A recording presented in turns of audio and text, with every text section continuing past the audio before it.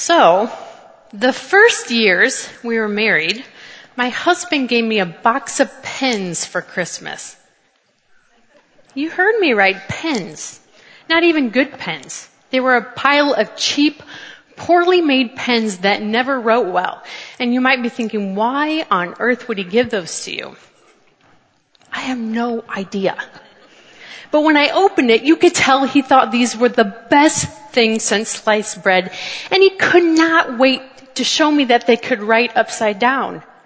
I have never once found that useful. Now, I'm a writer, so I guess he thinks this is what every writer dreams about for Christmas. We don't. I have a laptop. What sucked him in was the fact that they were in a fancy box. You know, those boxes that flood the stores at Christmas times to make it easy for all you last-minute Christmas Eve shoppers. You know who you are. And so that's what he gave us on one of our very first Christmases together. And would you believe 17 years later, he still does not know how to give a gift. This year, he gave me cash. What? But it's okay. I've learned to adjust my expectations a little bit. And I wonder today how many of us are like this when it comes to God. How many of us have been disappointed over and over when we've prayed and asked for things, when we've asked for help and nothing happens?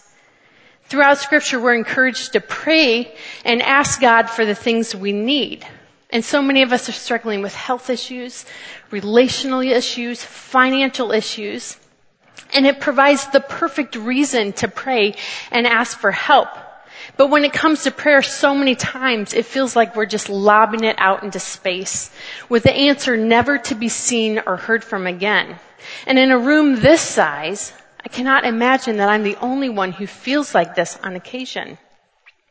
But in Jesus is some of his most famous words from the Sermon on the Mount. He encourages us to ask, seek, and knock.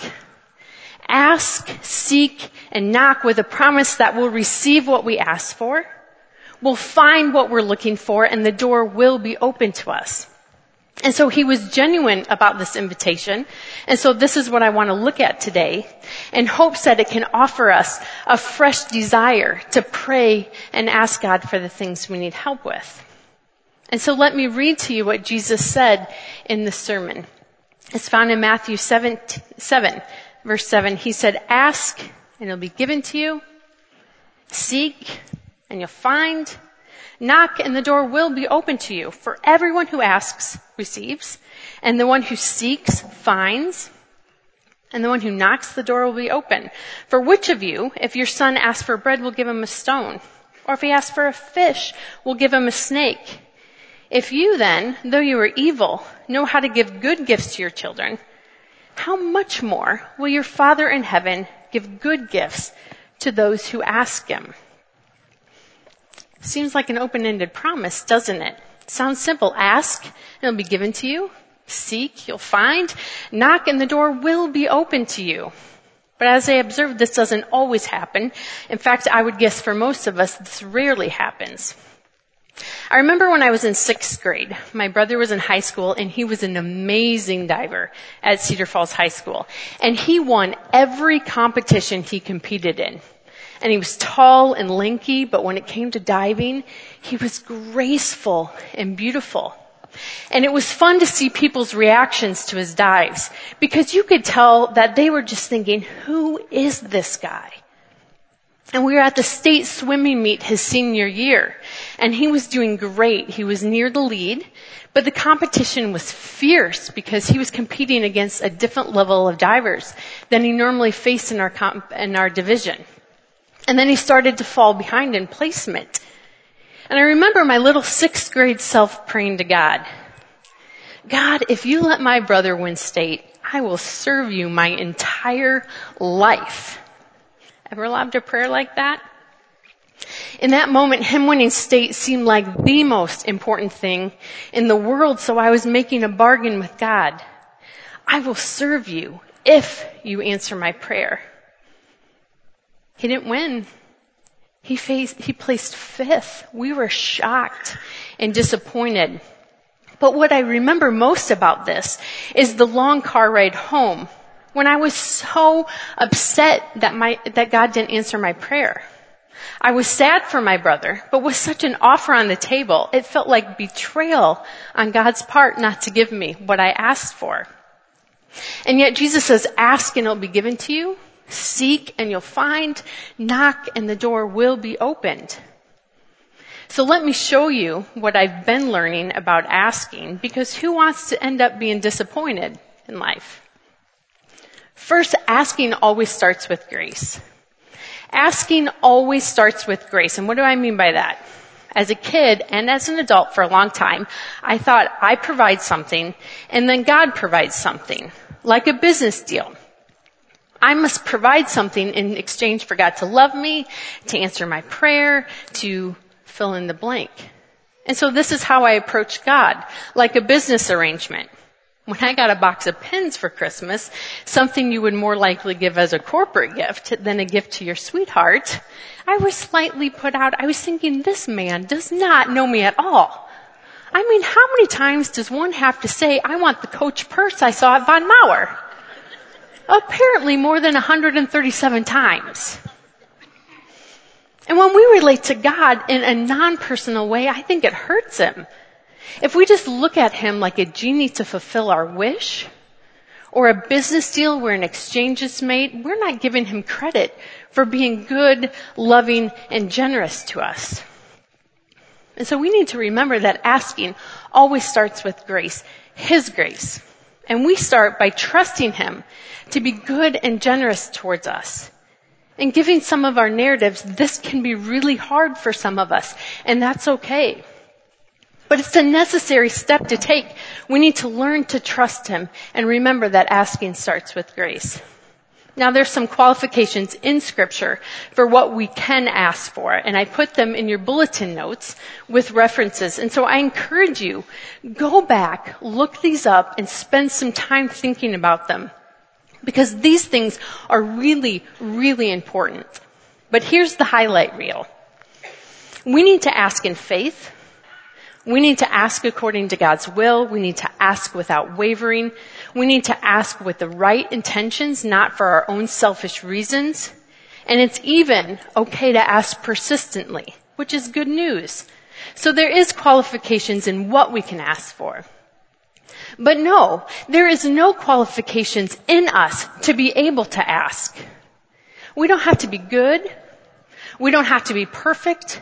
Our lives can be a mess. We can come with nothing to offer. We can come with nothing to give.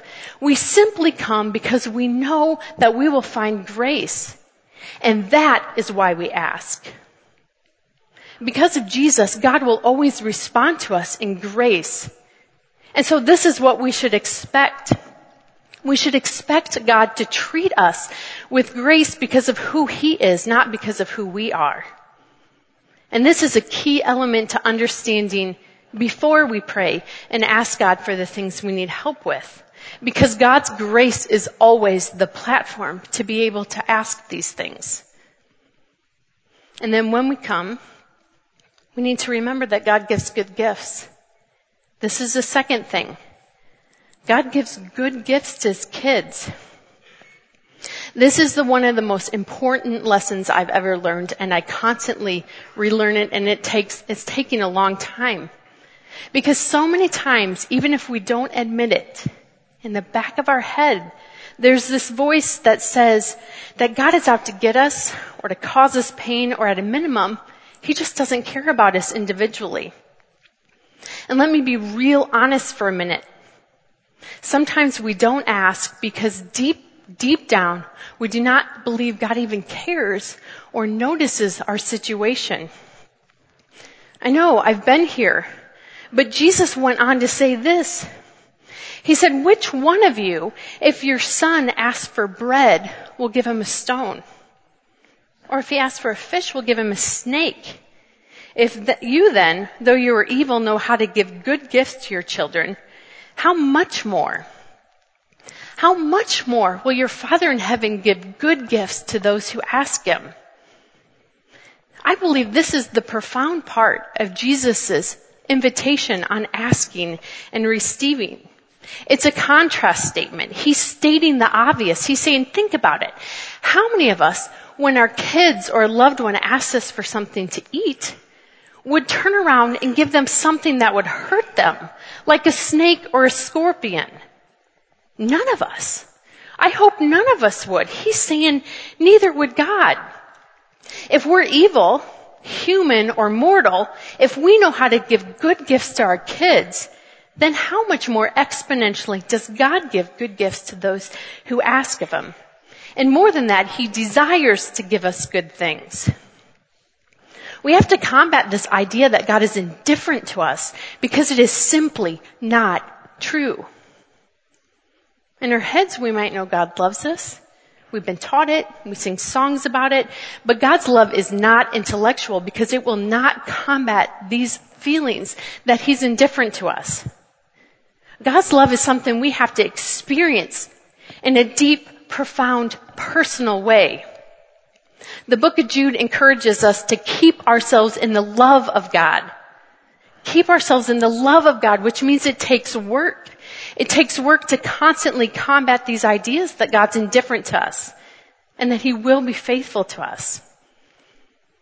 Now, a little over a year ago, I stood up here and I shared a personal story of heartbreak. A story of how my husband and I were childless and longing for children, and how this waiting has gone on for almost 2 decades. And this was not easy for me to share so publicly for the first time, because talking about it is like ripping a wound open over and over again. And so I want to share a small video clip of this teaching because I want you to see the depth of pain we are experiencing. And as you can notice, I can barely get through this. Sometimes my broken heart feels more like an identity that my husband and I cannot escape. The first thing anybody ever wants to know is how many children we have. And it's like a banner we are forced to wear, and yet no one mentions out of politeness. It pains me to know there is no pictures of loved ones on my wall. There's no kindergarten roundup in my immediate future, and there's no colorful pictures hanging on my fridge. I experience grief when every holiday rolls around. Or when I see my husband play with our nieces and nephews, and I see the longing in his eyes that rivals mine. And there's a sense of dread as I picture a long future of our older years, with no celebrations of graduations, or marriages, or grandchildren, or family Christmases in our home. And I worry that there'll be no one to take care of us in our twilight years, to visit us, to take us to doctor's appointments, or help us go grocery shopping. It is easy to take something like having children or grandchildren for granted when you have them. It's an entirely different thing when you want them and they're just out of grasp. My heart breaks each and every time I hear a young couple casually talk about future plans for kids, when for us, daring to dream this dream is so very costly. Do you see the pain and the longing? This was our reality for a really long time. And can I take a moment to say something to you in the room who know pain this deep and have experienced longing and a wound so raw? And maybe the situation is different, maybe it's the same, but at this point you feel hopeless and hurting and maybe even desperate. Desperate for God to come through for you, and you don't understand why He doesn't. And prayers have been said, but the waiting's endless, and you're thinking, Julie, how much longer do I have to wait? How many more prayers do I have to say? You're saying seek, ask, and knock. I have. How much longer? Will He ever answer me? I know. This is the part that doesn't make sense. And waiting just adds to the longing. But do not give up. Do not lose hope. In this place and in this moment, remember that God is good. He is for you, and He gives good gifts to His kids. Ask Him to give you the strength to go on. You are incredibly precious to Him, and He knows you are suffering. I felt the same way. I had to fight the thoughts in my mind that said to give up or be hopeless or that God just didn't care. I had to continually remind myself year after year after year that God would be gracious and faithful to us. In fact, it got to the point that every time I spoke of this heartbreak, I also spoke expectantly of God's faithfulness because I had convinced myself of His love and faithfulness to me individually. And so it'd be remiss of me not to show you another part of this teaching where I publicly do it. And if I was honest, I didn't do it for the people listening that day. I did it for my own heart in the midst of sharing this pain. I knew I had to speak life and faith into that situation and remind myself of God's love and faithfulness to me individually. And so here's what I shared. Now, secondly, I have learned a thing or two about faith. I know God didn't cause this situation, nor does it cancel His promise for a family. No circumstances are more powerful than God's promises. I have learned that tough situations will not override His faithfulness to me. Rather, they make it more apparent. And what I mean by that is crisis does not limit Him to act on our behalf. And while faith to the outside observer may look like a hopeless wish, the Bible says it's the title deed to the things based and promised and hoped for. Faith in God and in His promises means I already have what He wants to give me, regardless if I can see it with my eyes right now. And I feel like God's given us a few promises from His words to cling to right now. And while waiting is very hard, it does not have the power to take away hope. And hope is what keeps us going. Circumstances cannot override His promises. So while I wait, I remind myself that God has a plan, a good plan, a continual plan A for me, my husband, and a family. And this excites me. Our default is to believe, even if we don't admit it, that God is not really for us and probably doesn't care. Even me, who stands up here and shares God's love for you. It's a mindset I have to constantly combat also. But I say this to encourage you because it is never too late to start experiencing God's love in a personal way. To know at a core level that He is good and that He will be good for you individually. And so if you are currently waiting for an answer or currently waiting for Him to come through for you, I want you to know that waiting cannot negate His faithfulness. It can't. It won't. Jesus says, if you, though you're evil, know how to give good gifts to your kids, so does the Father in heaven. He will give good gifts to those who ask Him. He's reassuring us of God's goodness. He's saying, trust me, I will never let you go.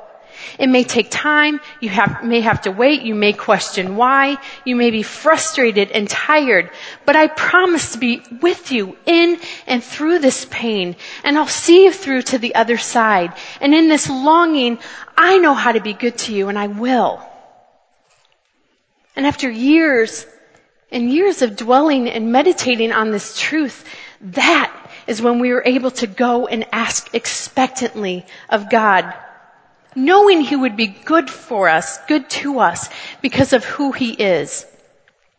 And then we were able to rest in the fact that the answer was coming and it was going to be good, even though the entire process was hard and exhausting. This is something I've learned through the process of waiting, trusting, hoping, praying. God is good. And it's been 15 years, but do you know what?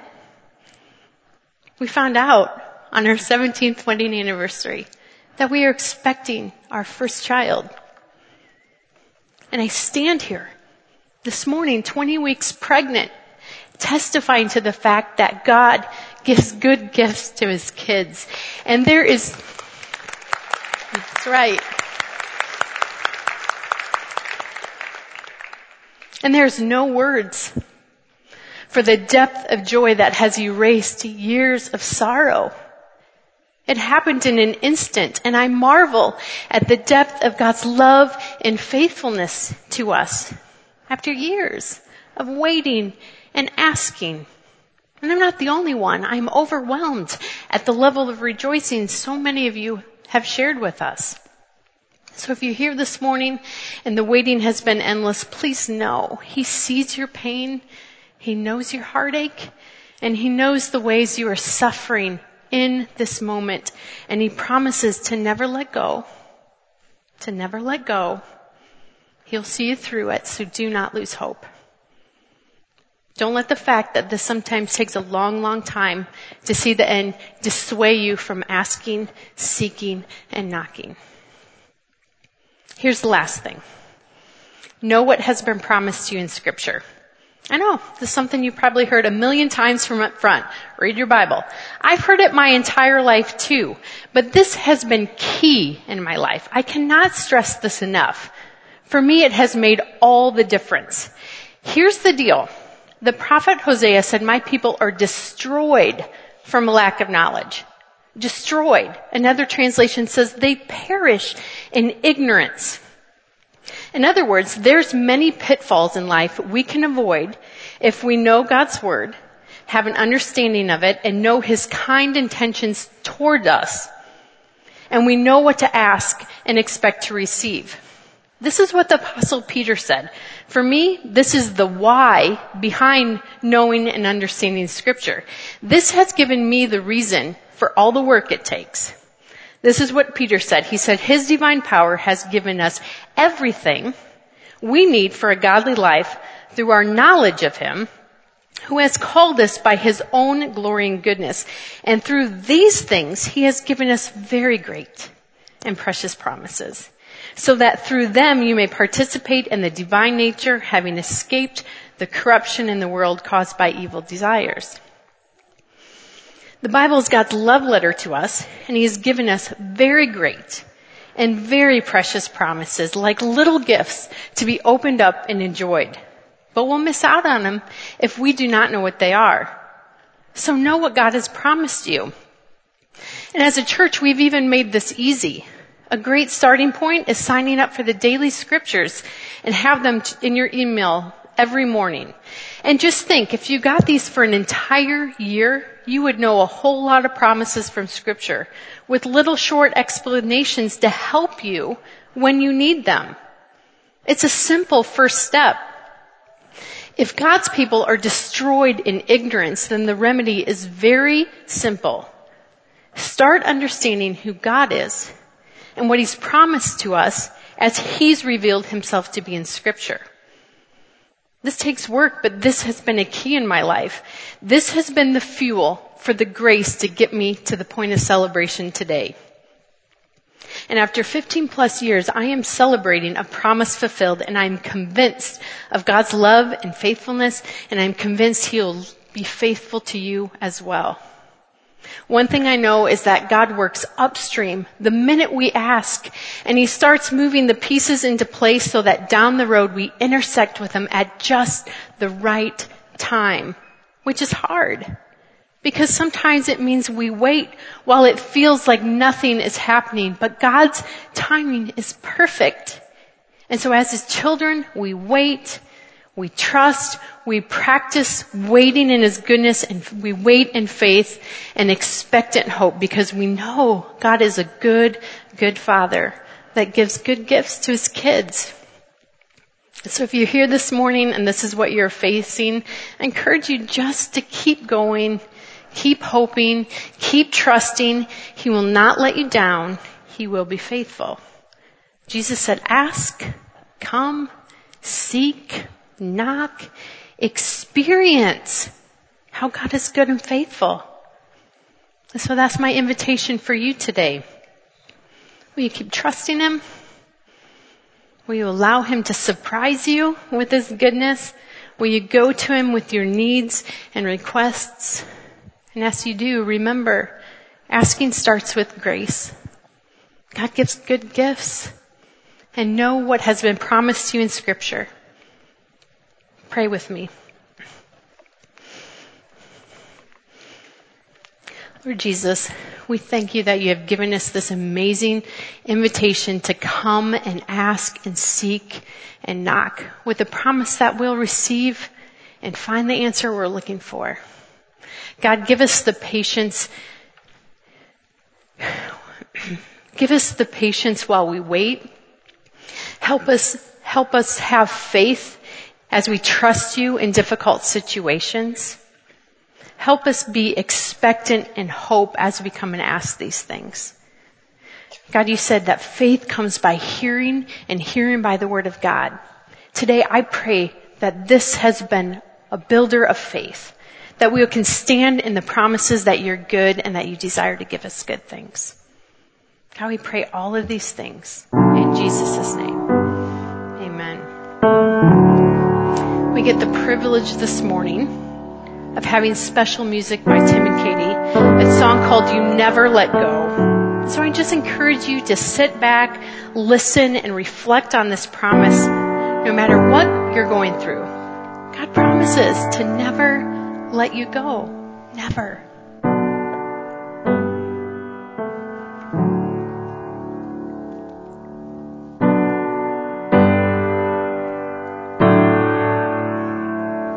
You're not a distant guide, not just a legend of old.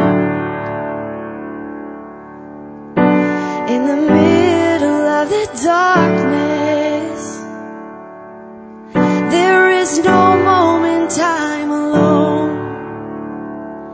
Your love can't be outdone.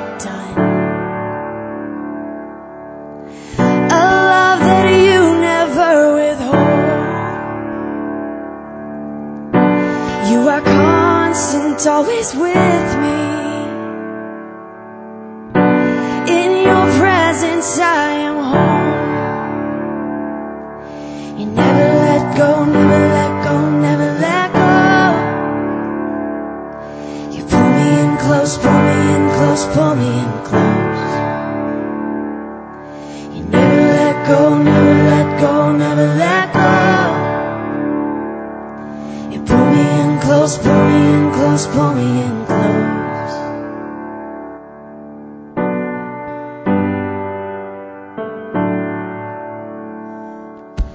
I will rest in you. You're my peace, you are my refuge. Under the shelter of your wings, God. You're the promise I hold on to. You never let go, never let go, never let go. You pull me in close, pull me in close, pull me in close. You never let go, never let go, never let go. You pull me in close, pull me in close, pull me in close. You never let go, never let go, never let go. You pull me in close, pull me in close, pull me in close. You never let go, never let go, never let go. You pull me in close, pull me in close, pull me in close. Even in my darkest hour, when the fire is all around, God, you have never left me. You are good, you are good. Even in my darkest hour, when the fire is all around,